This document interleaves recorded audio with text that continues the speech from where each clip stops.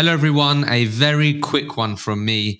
It would be a massive help to us with our ambition to help as many recruiters as possible achieve their goals and also inspire the next generation to choose recruitment as a career if you hit that follow and subscribe button. If you're someone that prefers to learn in a visual way, we've also recently invested a lot in our video podcast experience.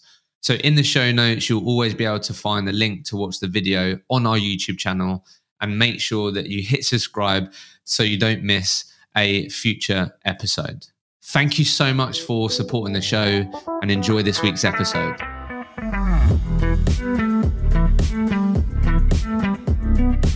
Eden, Jody, Mark, welcome to the podcast. Thanks for having us. This is new. Obviously, you've got three of you guys with me today. We did a bit of prep so we don't shout over each other. But why I'm really excited for this, and Jody, obviously it was your idea. I thought it was Eden's, but obviously a lot of people think about starting their own recruitment business, maybe too worried about taking the leap. Some people take the leap and it doesn't work out, but it can be really challenging. So obviously you guys are coming up to your first year milestone. So in this episode, in this conversation, we're just going to have a real deep dive in the first year in business and what we've learned, challenges, maybe what we do differently if we to rewind the clock, and just have a deep dive into that. So where I always like to start, and Jody, I'm going to come to you first, is I would just love to get your guys' perspective on what you believe makes up a sort of highly successful recruitment consultant in today's market. If it's characteristics, traits, what are some of the things that you believe make up a successful consultant? Yeah, I mean, I think generally, like the things like consistency, I think consistency is probably the main one with accountability. There's a ton of traits that you can look for, but generally I think what an important part of it is actually the match, because you sometimes see recruiters do terrible in one company, move on and do, really hit the ground running. So I think it's about the person that they're working with and being trained with as well.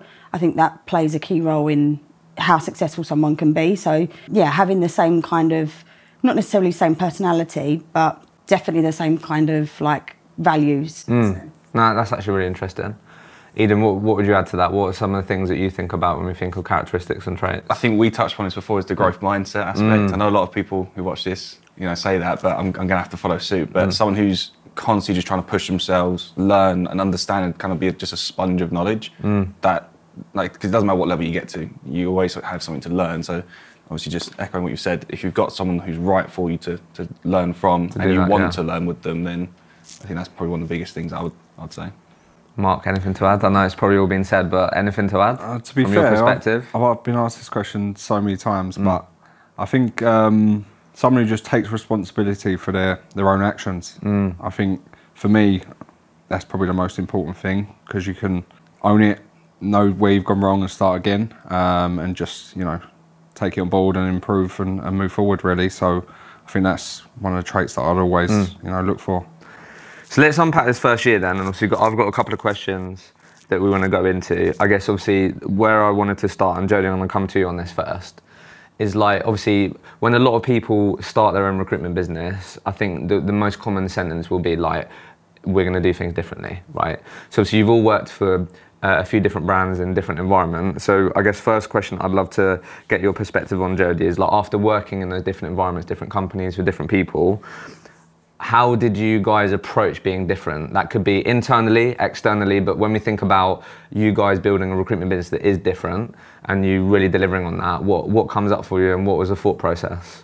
Yeah, I think this is hard because there's so much competition out there. Externally, I think the main thing, and it's probably a change in my career from starting out and then becoming successful as a recruiter, was probably actually listening to what the problem was, and it's kind of standard sales really, listening to what challenges are out there and responding to that, and then recognising, is it something I can actually help with, or do I just want to pick up a job because I need the KPI? So for us, what the angle or the way that we approach external, as in picking up business, is by understanding what challenges people are facing, and that can change. It's certainly changed even between the gap where we left recruitment, but we had a period of time where we couldn't work, or had a gardening leave, for example. So we kind of see different challenges from that perspective of what clients were facing, and then how we respond to that and what sell back we kind of give them. From an internal perspective, I think we've we've kind of seen what we personally feel, or what I've personally feel worked well and made me feel valued as a recruiter, and also what doesn't. And I think that's something that we want to do correctly, and also going forward having like a feedback loop as we grow, because, you know, as I say, things are going to change all the time. So getting people's perspective and hearing from them as opposed to being top down, I think that's one of the main things. What are some of the things, just on that quickly, because I think when you're in the thick of like building your own recruitment company, I think you can end up being the employee that you didn't want to become quite easily. Do you know what I mean? It's like when you hear like, you obviously say like, oh, I never want to be like my mum, and then you're like, fuck, I'm actually like my mum. Do you know what I mean?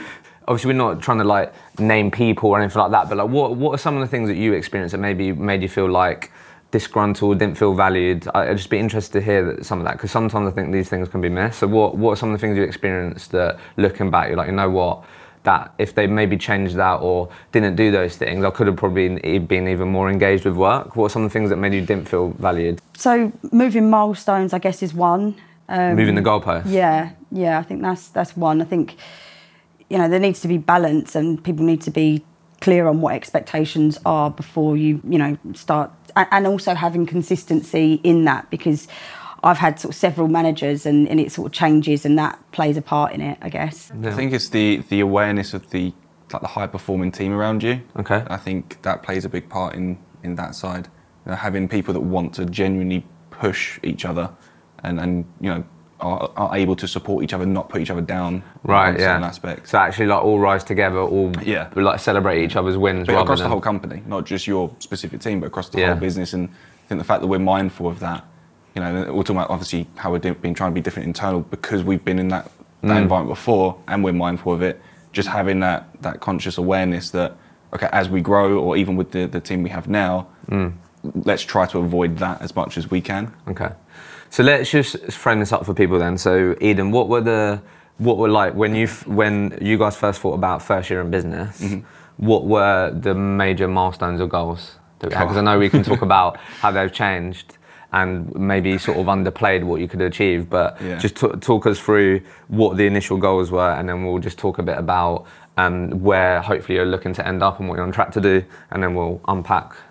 Well, this is going to go against what Joe just said about changing goalposts, because we did. So I think we were kind of always told, especially at the beginning, like, don't expect too much. You know, don't worry about, you know, if you're not making money, just like basically do the bare minimum just to get by. Essentially, that's like going with that mentality, which we all kind of got a bit weird about. But we kind of was very reserved on what our targets would be, which we blew out the water quite quickly and obviously adjusted. But I think it was that first year, going into a new market with no branding behind you, going into, you know, we couldn't go back to old clients for a period of time, so we had to be a bit more savvy in what we were doing. And I think for us, it was just fine. We need to keep the lights on. You know, we had to pay our bills. That was your favourite phrase for about 2 months. That's all I heard. Yeah. Anyone else, how's it going? Well, the lights are still on. It's a good sign. But I think it's just about having, you know, for us, it was just about making sure we get to the end of the first year with a decent enough client base that we can look and start building upon. Expanding on, Yeah, because we have all these audacious goals and ideas, but when you have nothing in the bank really at the beginning, and you just have an idea, you need money behind you and capital behind you to make those ideas come forward. So I think that first year for us was about us three getting settled in. You know, we're in a position where we've hired people, and now we can start the second year with enough money in the bank to actually really look forward and start growing properly. So let's just get those goals then. What are the billing goals last year when you first wrote it down? The very first one, I think, so we went on, correct me if I'm wrong, it was 300 NFI, right? Yeah. So that was money in the bank. Yeah. So what we're on now is, I think you guys had the last numbers. Yeah, we're close to our target. Close to our new target anyway. What's the new target? $1 million. Okay. Profit. Yeah. So we're 11, we've got 10 months. 10 months. We've got 6 weeks to go, yeah. 6 weeks to go. So we should hopefully. But your initial target was 300. Yeah. Getting close to $1 million. Okay, cool. What about, did you have any head count goals in the original plan, or was it just like you three? It was just us three. Okay. And you've got one other person. So we've got two now. So we've got, our first hire was in January. So she was, she's our business support officer. She doesn't do recruitment, she does everything else that we would need from someone. Sure. And our first recruitment delivery partner came on in April, I believe. And yeah, she's And then what about, did you have any, like you said, obviously, yeah, trying to obviously build enough of a client base that you can then expand on second year. What were the initial client goals? Did you have like signed terms with X number of clients in the first year? Did you have any goals around that? I don't think we kind of went as deep as that. I think because we were all quite aware of our ability to recruit, yeah. I think getting stuck into very specifics at the very beginning, saying, okay, Mark, you need to do 10 client sign-ons. We had discussions about how much you want to do each month. Rough guide, yeah. It never really kind of stuck because you do get stuck in the job, yeah. But also having those goals kind of, then it becomes a goal for the sake of a goal. And you have too many of the goals going on, you kind of just lose your way. So I think it was just keep it as simple as possible. That's the money. Yeah. How we make it, how we get there.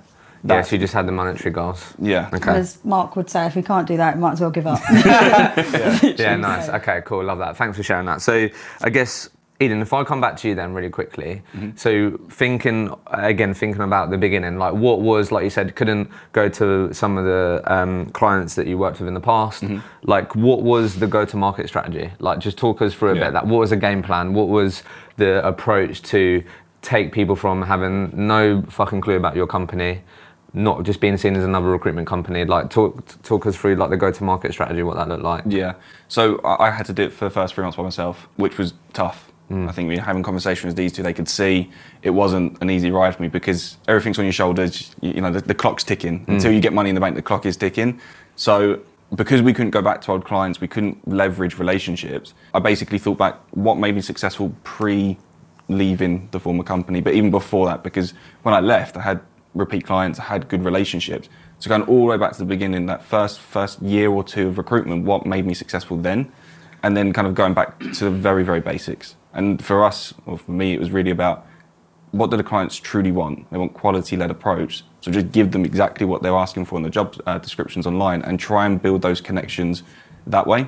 So don't get fancy, don't have to do all the marketing stuff, things like that, because we didn't have the time for it. It was just very clear, put the right product in front of them, make it compelling enough, start the conversation, and then back to what Jodie's saying was all conscious from the beginning, having that awareness of if we're right for you, it will work. If we're not the right agency because of X, Y, and Z, it's not going to.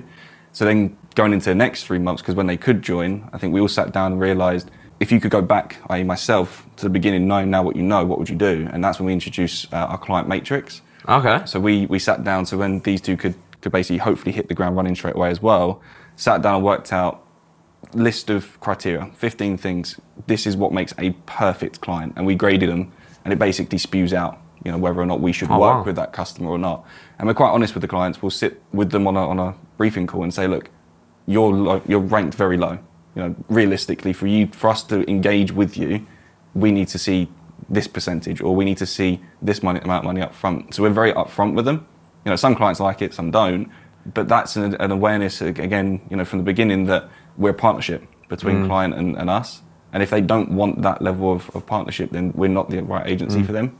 And it also means we just don't work, as many roles, but they're better qualified. Also, it's not to say that, everyone needs to score high. It can be. There's factors in there that's like, they're what we would call a B client, but essentially we're then working on the areas to make them an A client. So if their process is really long, that's something we can then consult them on and advise them on why and what the comparisons are, using data to back it up, to say this is X clients are making this amount of hires in this time frame, you're not, and we believe it's because of this. So it's kind of like a way of us recognising what we need to consult on as well. It's not to say that if you're not hitting the mark, we won't work with you. Yeah, it's not fixed. Yeah, there is fluidity to it. No, I love that. And then Mark, would you mind sharing some of those? Because I think that'd be really useful for people. Because I think, obviously, as you learn early on, right, you're talking about those early times, like what you're really good at early on is like working on shit jobs, basically, and just wasting your time. Pretty much. What I mean? So obviously what you've done really well there is you're trying to obviously only work and put your time in, which is the most valuable thing that you have, especially in those early days, you're trying to get to that first placement, these things, that you're working with committed clients, that that if you do get the right people in front of them, that there's a good chance that it's going to be a smooth process and it's going to be a partnership, you said. So I think this would be helpful for people. So Mark, let me ask you then, so I love that point there, what you're saying, Joe, it's not just for us, it's like, hey look, this is where you're at, but these are some of the things that we can maybe help you improve on, so we could actually have an even better partnership. But what are some of the other important factors, Mark, on that? Because I think that'd be really helpful for people on the client matrix, things that you look for. This podcast is proudly partnered with the award-winning Sourcebreaker. Now, I think it's safe to say that right now the market is crazy. Continue to hear people saying, never seen the market like it. And I continue to speak to recruiters who are inundated with jobs, which is why I'm not surprised that the number one word that I'm always hearing at the moment is automation. And if you're looking at how you can enable your teams to spend more time on what they're brilliant at, building relationships, speaking to people, then you need to look at Sourcebreaker. It's helped countless recruitment companies scale more quickly, enable their younger recruits and their rookies to get better more quickly, and automate a whole lot of the work that a lot of recruiters are probably not so good at, and the work that maybe they don't enjoy as much. Because you listen to this podcast, you're going to be able to get an exclusive discount on the Sourcebreaker product. So if you have not already, get a demo booked in with Sourcebreaker. Use the link in the show notes. You will not regret it. If you're thinking about that word automation in 2022, you need to consider Sourcebreaker. Yeah, there's a few things like in terms of like commitment. I think a lot of the scoring is all to do with commitment from both ends. You know, how many agencies, do we have signed terms, interview process, how long does it take to interview, even to like salary expectations. So I think they're all based on giving, you know, initial feedback to say, one, can we add value? Yeah. If the salaries are too low for the market, then why should we take it on? We can't, you know, there's no point taking on a role if we can't place it. I think that was the common trend throughout, and everything come back to time as well. You know, we'll always say to any client, you know, we'll only take your project on or the client on if we can actually believe that we can place it. Yeah. Okay, so back to the beginning then, Eden, because you was on your own for a bit. What was the thought process behind Tech Stack? Talk us through that. My bane of my life. Bane of your life, yeah. Talk us through, like, what was the initial thought process of, like, this is what we need as a minimum to get going? Because I think you can get quite lost in this, can't you? Yeah, like, there's always new shiny things. I'm the most tech savvy on the team. Get lost in it. Yeah, you do struggle with that whenever we've spoken. I'm tech savvy, but I'm not. That's the issue. So it's like the blind leading the blind on this one. Okay, so talk us through it. CRM system, telephone system, and website. That's what you wanted. That was easy as anything. We kind of all had a very clear idea what we wanted, found a couple of partners, trialed them, and it was very, very quick. But it was the actual systems that we used internally, because obviously we set up different times. So I got a laptop, then you obviously bought Microsoft Word and all that stuff, but I bought it on a personal account. Right. And then these two did the exact same thing, and then trying to merge personal accounts to business accounts, and then trying to get us all onto a shared drive was just a headache. Really? But we didn't also explore Google Cloud, which I know you used for a period of time. So we didn't explore different areas. We kind of just went to what we knew. And what you've used previously. Yeah, and looking back now, and it might even still be an option, I might revert to a different system, like Google Cloud, for example. But for now, we're set up with Microsoft. But there's good and bad for both. But needed to have a shared drive if we had more than one person. But the telephones, the CRM system, and the website was like minimum. Yeah, and obviously LinkedIn, everyone. But that takes like 2 days to get set up. Yeah.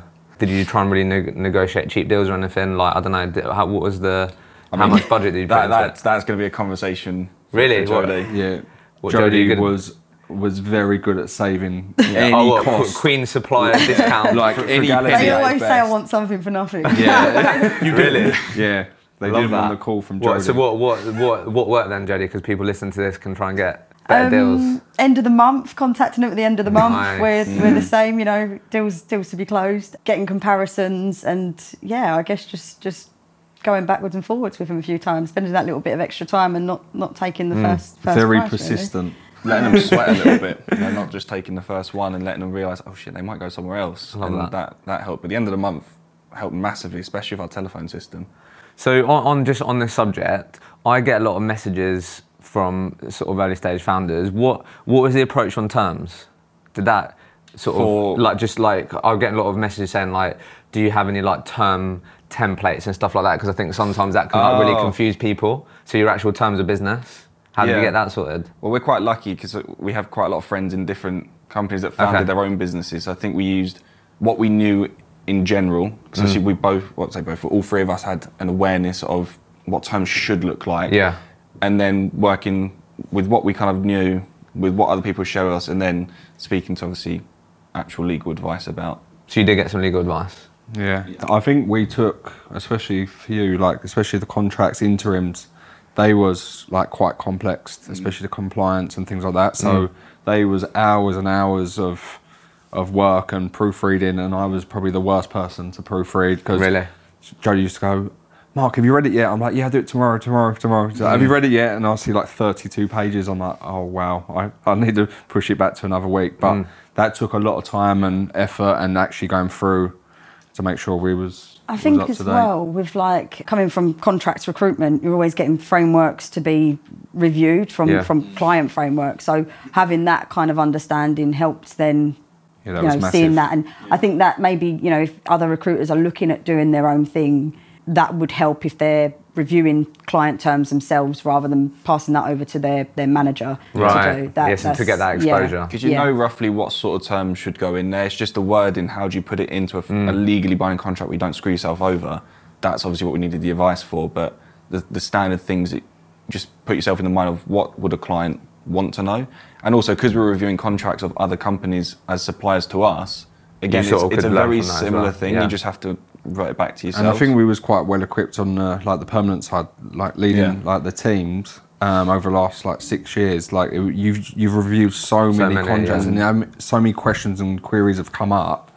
You see it reworded slightly different, and you sort of understand what it means and why it's in there. I think that was quite key. But the contract side was definitely a lot more complex. So I'd get some advice on that if anyone's asking. The difficult one, I think, was actually the internal employee contract. Really? That was quite complex, Because obviously we'd never had to do that. Because when you hired someone in a previous company, you just send the contract out, you don't pay attention to it. So then it's like putting a mindset in, okay, what do we want to put into that contract for us as an employer and for them? And precisely. Them, So that one was a little bit more Did that take difficult. a bit of time? Yeah, and we didn't really give ourselves too much time to really do it because the person we hired could start quite quickly, and it just all of a sudden was like, okay, we need to go. On this then, what I also want to ask, I don't know who'd be the best person to ask, but what about, I also get a lot of messages around like, I think what sometimes people don't realise, because I've had so many of these conversations where like, when you're an employee, you close a deal and you write on the board, bang the gong, whatever, and you're like, yep, I know what commission I'm getting, deal done. When you're a business owner, that means fuck all. These invoices have got to get paid before. So like, I've spoke to so many people where like, obviously they've got invoices out, then they're not getting paid until 60 days or that can be really difficult. What's been your journey with that? Good, I would say. Is it you've had people paying on time? Is that on your matrix? It's difficult to put on a matrix because you don't know. They could say, yeah, of course we will, but you never really know. Payment terms is on there. I think, payment dates. So I think it's like, if they pay within 14 days. An invoice on signed. That's the one that's really. So I think we've only got 2 clients so far that we raise on when the candidate starts, which is a big deal for us because most of our candidates start 3 months after we hire them. Yeah, so you got term. Oh, so you invoice on signed contract. Yeah.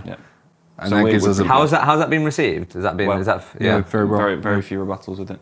I think it's if you're confident going into it. Like if you sound like you don't really know what you're talking about, or you shouldn't be asking this question, they'll always come back. But if you're stern, it's one of the questions, obviously non-negotiables, that sort of stuff.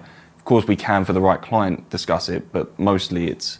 And then what's like the agreement if then like they accept a counter offer or it doesn't go through? Is it just like full refund? Yeah. Won't keep the money if we don't. Yeah. So nice. So you haven't, because I think sometimes spoke to a lot of early stage founders where like, obviously amongst all the other stuff, they found themselves just chasing a fuckload of invoices and all that, and that's just really stressful. So that's been pretty fortunate. We haven't had that. And I think we've got a pretty simple process of, we have an invoice tracker. We do a deal, we put the information on, they send me a calendar invite, and as soon as that date comes, as long as I'm pretty much aware of it, and we just chase that day and make sure. I think we're transitioning that because we're getting more contracts and interims coming in, and the invoices are getting more of them essentially. We're getting Vicky to really take reins of that and make sure we're on top of getting paid. But we've actually been all right. Been all right. Yeah. So how again? Just I guess to the beginning part. Then, how long did it take you to do your first deal? Just under 2 months. Okay. But we should have done one sooner. So, Really? So just under 2 months to actually get one sorted. But prior to that, we had 2 offers that accepted counter offers, which that was a real tough pill to swallow because pre-closing, but the other companies coming with just stupid counter offers. There's nothing we could do. And then one where the counter accepted, but then the company closed. So in the 2 months, we had 4 opportunities to actually. Wait, what? Say that again. So Sorry. the company made an offer, he accepted, and then a week later, they basically shut the doors and said, we're firing everyone. Oh wow. Yeah, so that was again, nothing we could do. But I think at that point, because I'm sitting there stressed beyond belief thinking I need to make a deal, Yeah. I think it was like you two sit me down going, well, you're clearly doing something right. Yeah. Like, it's working, just keep plugging away, like we're getting back to it because you're getting there, just through luck, it just didn't happen. I think just on that really quickly, I think what would be really helpful for people, I'm always curious, like when you are in those moments or on that journey, what are the things that you're like keeping a close eye on that gives you confidence that you're doing the right things? Because I think that can be quite hard to see, isn't it? Because you want to get the end result of that placement and get that first milestone. Yeah. But what are the things you keep in top of mind daily, weekly, that you're like, right, if I keep doing this, then I feel confident that I know it's going to pay off and I'm doing the right thing? I think I'm quite big on feedback loops. And obviously I think as a business we'll be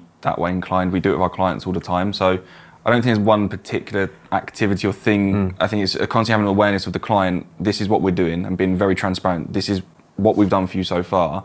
Do you need us to pivot the search? Do we need to change something? As long as the feedback's coming in from them, as you know, the candidates are good, like keep going. Or when we're sending candidates to jobs, they're happy as well. I think that's the biggest indicator that we're on the right tracks. So I don't think there's a specific activity to say, okay, you're doing it, other than does that candidate get that job, or do they move through that process?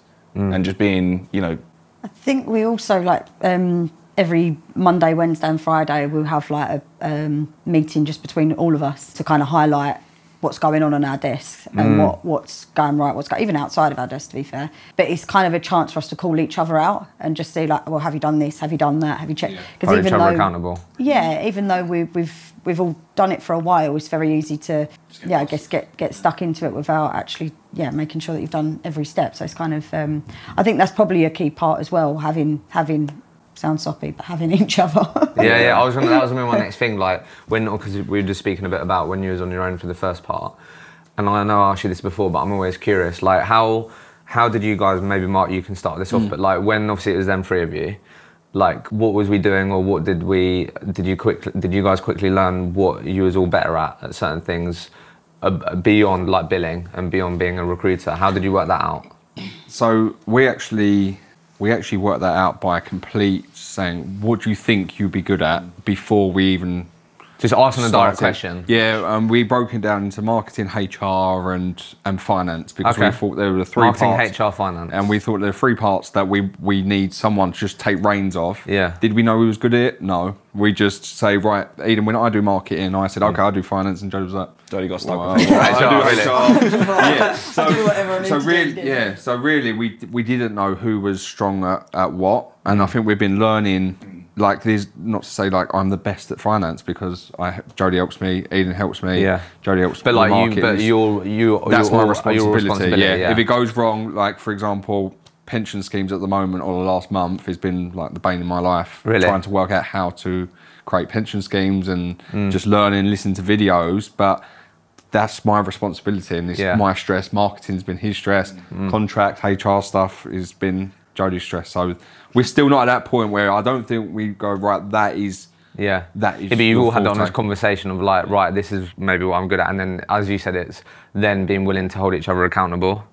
Rather than, I think I spoke to a lot of people where maybe they didn't have that honest conversation, and you're all trying to do a bit of marketing, HR, finance, step on each other's toes, and then that's when it can get difficult. A bit confusing. Like I know for a fact with like the marketing stuff, I'm definitely not specialist at it, and I'll always take on their opinions. But same thing with Mark. Like we're never going to be a CMO or a CFO. It's not perfect. It's just if it works, let's just go with it for a moment. And we're tweaking stuff all the time. That's the thing. Like the finance stuff, like the invoice trackers, where what we started with and what we've got now is slightly different. And as long as it's not broken so far, then we're sticking with it and just taking on little tweaks and advice from each other. Okay, so I want to definitely touch on like how you approach hiring internally and what that was like. But really quickly, I want to ask all of you.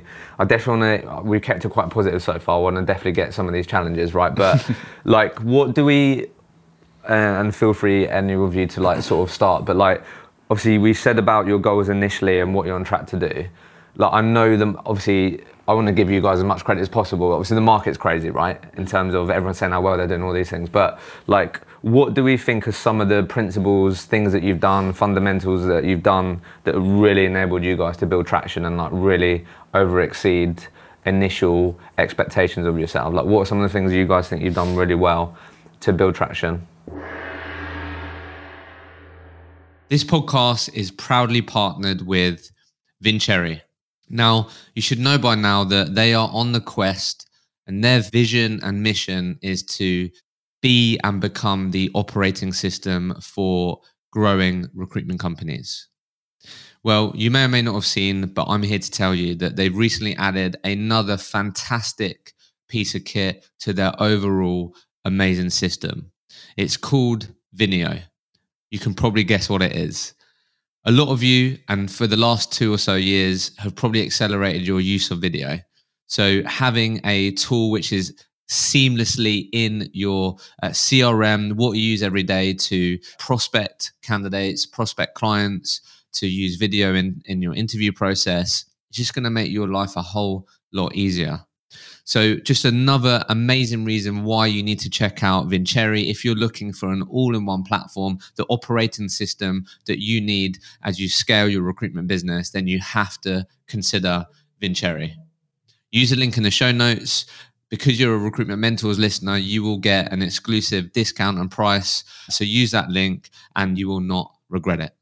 Having the business, and because obviously our perspective of recruitment is going to be different for someone who's employed now. Yeah. Every deal matters so much more. And I think knowing that, it allows us to give a better service. I think this is the best recruitment I've personally ever done. Not because there's loads of opportunity, there is, but because I know every single deal counts more so than ever. That's interesting. And taking a step back and thinking, okay, you know, is it worth my time, or is that kind of truly going to take that job? And advising the client, you want him or her, but they don't want you. So that's just not waste our time. Let's just go separate ways with it, and not just putting KPIs on for the sake of it, but making sure for a fact that everything we're working is as close to either we're filling it or the job's coming off because the candidate, the company filled it internally, and that's it. For me. That's really interesting. So like, there's just, you're right. So when it's become your own business, you just that extra bit of pride, so much 10, more 50, conscious of it, because it's not £1,000 in your back pocket per deal. It's 15 grand. Yeah. And you're sitting there thinking, okay, like that's going to hurt so much more if that needs to come on. And I think, you know, crazy enough that it's like 3 heads in one. You know, we go for walks for like 45 minutes, and all we're talking about is how we can work out how to close one person's candidate. And we're going through all these different scenarios. They might not even be true, but we're thinking, what are they thinking? Are they doing this? And we're all adding Paranoia value. kicks in. Yeah, and to be honest, it's attention to detail for me, working with these two as a free. We come up with a solution at the end, because there's always a problem like, well, they've got this or they've got that, and we just go for that, or either a walk or a chat, and then all of a sudden I've got it. And you go back to the office and the person just says, yeah, I'm accepted. And the solution was never needed. 45 minutes for no reason. But at least we've gone through the motion of thinking, okay, every scenario, what could go wrong in case it does, and then we're prepared for it as much as we can. Yeah, so I know you said before, but you feel like you've really been like really grateful that it's all you three on this journey, isn't it? That's massively helped. So I guess, Jodie, let me come to you first then. What have been some of your biggest challenges so far on this journey? What would you say? It's funny you should ask, because when we were talking about this beforehand, and I was like, I don't feel like there has been challenges. And he was like, you can't, you just come across arrogant. And I was like, but it's not that there's not been challenges. There's been things that we didn't know, but I've always felt that we would be able to work it out, and we have. It's actually, I think I maybe worked it up more in my head. I thought it was going to be harder than it actually is. And it's turned out, yeah. So yeah, I mean, for anyone that is, also I think we were maybe in a position where we were ready to do it. Yeah. Like for me personally, I sort of kind of stopped learning as much as I'd want to, and you're saying about the deals, like the deals you'd be happy that they happen, but the numbness of someone not accepting your offer just kind of, you get used to it. So I think for me, I was kind of ready for a new challenge. So maybe, I think maybe I sounds underplayed, but I think anyone that's in that position where they feel like they need something to learn again, just go for it, because it's not as bad as you kind of think. Okay. At least that's what I found. So let me ask this in a different way then. This is one of the questions that I got, which I think is sometimes often missed. We're talking about work stuff here. What about, so Mark, let me come to you first on this. What has the stress of being in a startup, you guys wanting to achieve, putting pressure on yourself, how's that affected your personal relationships? It's funny, expectations is like, once they started to gather pace, that's all you could think about, right? So at the start, where we had minimal, say, right, well, all we got to do is keep the lights on, for example. There was no pressure or no stress. And then once your expectations grow, and they keep growing, we keep moving the goalposts, I think that pressure started to mount, and me and Eden, Jodie don't feel the pressure as much as me and Eden for some reason, but me and Eden early in the month, we're a bit edgy, a bit flappy, like, we're not gonna, and then all of a sudden we get to the middle of the month, we just laugh about in a week going, it's happening again, we're getting to the middle and we're starting to It's the unfortunate cycle of our months at the moment. But I do try and break work, and although we speak all weekend on a group chat about deals, I do try and switch off on a Friday evening, and then come back on Sunday night. Although I do feel guilty, I said to these two in the week, when I have a couple of days off, I feel that guilt because they're in the office. I went to a wedding last week, come back and I was like, oh my God, I've let them down. I've gone away for a couple of days. Yeah. I don't think I'm going to get away from that guilty feeling yet until I feel we have employees and people running our business for us, alongside us. I feel that pressure and just letting them down, not just being in the office, is there, and that's real. So, what about you then, Eden? Personal relationships. Obviously, you're soon to be a dad. Yeah. That's going to be a new part of the equation in your life. Yeah, that's timed perfectly. So, how's the expectation, stresses of building this affected, if at all, your personal relationship? I'm really, really fortunate. So my other half does recruitment. Oh wow. So I'm super lucky. She knows the stress, she knows the pressure of checking your phone at 9 o'clock at night thinking, why the hell is this candidate not responding to me? So I'm really, really lucky in the fact that I can talk through some of the problems I'm having, and she also then can give me her perspective. So it hasn't really had too much issues. Certainly I do feel going into the next chapter with obviously the birth of my child, that's going to be different. And I have no idea how that's going to handle, because obviously she's going to want me home more. And I'm going to, because I also value being in the office, and I understand completely what you're saying about feeling guilty about taking that time off. That would have to be a question I'd have to revisit, because at the moment, personally, for the last year, I've had no real issues. I've been able to switch off when I wanted to. And let's just talk a bit about hiring then. So one of the questions that I got, which I think is a really interesting one. So if you think about your initial goals, you didn't have any headcount goals on there. So one of the questions that I got, and obviously you've hired 2 people now, how do you know when you're ready to hire another recruiter, another employee? I think people are interested in the financials you think about, the runway that you give yourselves to make sure you're not stressing, or that person's salary doesn't give a huge stress on the business. How did we approach that? How did you sort of know that, or feel confident that you could sustain a new employee and a salary for someone? I think with the very first hire, it wasn't a recruiter. So she's the business support officer. And I think with her, it was quite easy. We already knew her. She wanted a super flexible environment. She's got children. So she basically just wanted a place where she can work part-time, but she doesn't want to recruit. Yeah. But she knew recruitment. And that worked perfectly in the sense of the salary, because it's only part-time, it wasn't a huge factor for it. With obviously our delivery partner, I guess that's a different story, because obviously that is a salary person with a commission structure that we have to factor in. I think it's just being aware that obviously we need to be able to pay her for a period of time. We need to keep the business afloat for a period of time. I guess we're very cautious, but Jodie created a very particular budget plan, and I mean to a T, where we went through everything is on this Excel where we know our ins and outs to a penny. But it helped us just understand, we've got 9 to 12. We actually try and have 9 to 12 month runway at least. For a new human being. I think we said before, the pressure, we don't have that pressure now, but when we started, that pressure of the runway, if you have too short of a runway, I think that will disrupt that whole thing. Adds more stress. And we didn't want to bring someone on knowing that we can't offer them a long-term career. It's unfair, isn't it? One, it's bad. It'll ruin your whole reputation bringing your first person on and then going, oh, sorry, we actually haven't got enough money for the next couple of months. So we was very cautious, I think. And I think in terms of... How are you thinking about moving forward? What's the runway? Are you going to give yourself same time period if you're to get another delivery partner? Yeah, I think it makes our more budget sense. now is it 2 years we've got runway? Yeah, So to keep the business with just as we are, we've got about 2 years 2 left. years, yeah. I think moving's the next priority in October. Let Eden settle in as a dad, and then it's time to really, hopefully, start scaling up. And that is the plan of action, I guess. But that budget plan that you've created, to actually answer the question, how do you know? Plug the numbers in. It will tell us. Yeah, That factors in every benefit that we would give that person, even down to like So you know exactly the cost to the business, which is sometimes you miss even something. commission, taxes, and everything, and it was really. So on that useful. then quickly, I know you were going to say something, Jody, but the other question I had, and you can factor in what we're talking about. How did you guys approach commission structures? How much did you weight to salary out of interest? Because people are curious, because we've all experienced different things, right?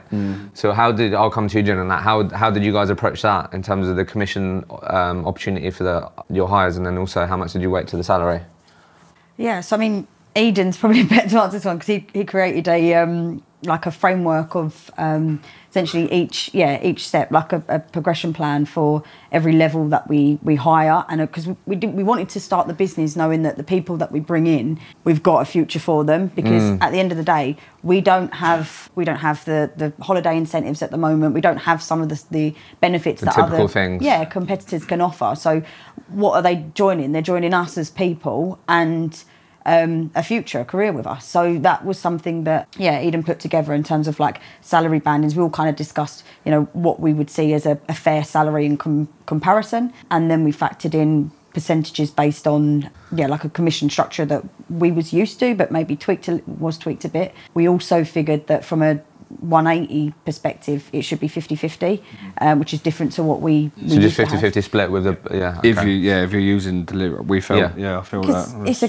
candidate-driven market more so now, and you can't do one without the other. They're both very valid career paths as well. And I think the career framework we put together highlights that, and having that awareness 50-50 from the very get-go, that it's not an environment where the business development consultants are seen as better as they just take the piss essentially, and that's what I think that's really changing at the moment. I've had a lot of interesting conversations on that. Of like, I think like you were saying, like a 360 recruitment consultant might have had the perception that they weren't as good. Sorry, they were better than. But I think more and more modern recruitment companies are building delivery functions and delivery teams, and that needs to be seen as like just as good of a career opportunity for someone. They're two very different skills, like very, very different skills in aspects, and I think it's having that understanding that if you don't want to do the business side, you can still have a career with us. Still have a career, and having that kind of get-go, this is what that career would look like, this is what you would need to achieve, and then this is the commission structures for both. Yeah. So a couple of things as we come to the end here then. So like on that, like just if you don't mind sharing, because I've had a couple of questions about it. I've spoke to a lot of recruitment founders who have actually been really surprised by the starting base salary on when hiring people. I think it's just massively changed, right? Obviously inflation and obviously all these different things, but I think if you were to, like when I started in recruitment, I think I was on like an 18k base and then like commission, and I was speaking to a guy the other day where he's interviewing like entry level people, grads or non-grads, and they're asking for like 25, 28 grand as a base, and some people are like, fucking hell, like how have we got to this point? So would you mind sharing like how, when you said salary bandings, how did you think about that? That was fair. Obviously you guys are based in Essex, aren't you? Yeah. How did you think about that? Well, we recruited into our last companies anyway, so we had an understanding of what it would be, speaking to those rec directs. Is it going to be the best on the market? Probably not. We obviously can always evaluate.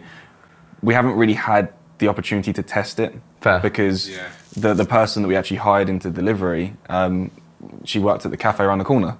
Yeah. And we didn't hire her based on her recruitment experience. We hired her based on her culture. We felt that she could be a good match. She was looking, we were hiring, and that's like we didn't have to test it. Yeah, fair enough. Too much. I think that's in terms of like salary expectation. I think that's something that we will constantly look at. I think one of the things that Robbie was frustrated about before was they didn't move with the times. I think for us, we just have to keep looking at the market and what we looked at 9 months ago when we created the progression plan might be different now. So it's something that it's definitely something we need to keep keep an eye on for sure. Yeah, we tell our clients to look at the data from the market, and Yeah. we'll do the same. Yeah. But where we haven't had the chance to test it against the market, because we're not going to market to find a recruiter, we might be well off. We don't know yet. I also don't think, so. the kind of the salaries you mentioned are probably more grads in London. Yeah. Maybe Chelmsford as well, I guess, but that's not. Yeah, for us, I think we pay fair for the area that we're in, essentially, because we ain't got the travel costs and that kind of thing as well. Yeah. So. Okay, cool. So I want to make sure, obviously, I ask this question then before we finish. Oh, Eden, I'll come to you first. Obviously, people are always interested to know, knowing what you know now, what would you do differently? Like, if you were to start this over. So we'll go around and see what comes up. But like, for you personally, from what you've learned, what would you do differently if we were to start this journey again? I know it's exceeded expectations, there's been challenges, it's gone well, but what do you think maybe you would do differently? Breathe a bit more. Like, just take a step back. Like, because there's periods of time, although like the months are going well, like there's still those moments of like, oh shit, it's all going to come crashing out. It's not. Like, we're stable, we're okay, you're okay. And it took a long time to realise that, and I still haven't realised it fully yet. So I think if I was going to go start from the very beginning, I'll just try and enjoy. I mean, I've loved it, but I'll try and enjoy it just a little bit more. Yeah, it's hard. Yeah, because you out of the month that you still get those days where you just like you have wobblies. Waking up in the morning, wobblies. Yeah, I think just try and enjoy it as much as you can because the lights are still on. I don't know if you guys have found this, but on that, like, I personally, with my own journey, for me, I listen to like constructive feedback and where we can improve way more than like positive feedback.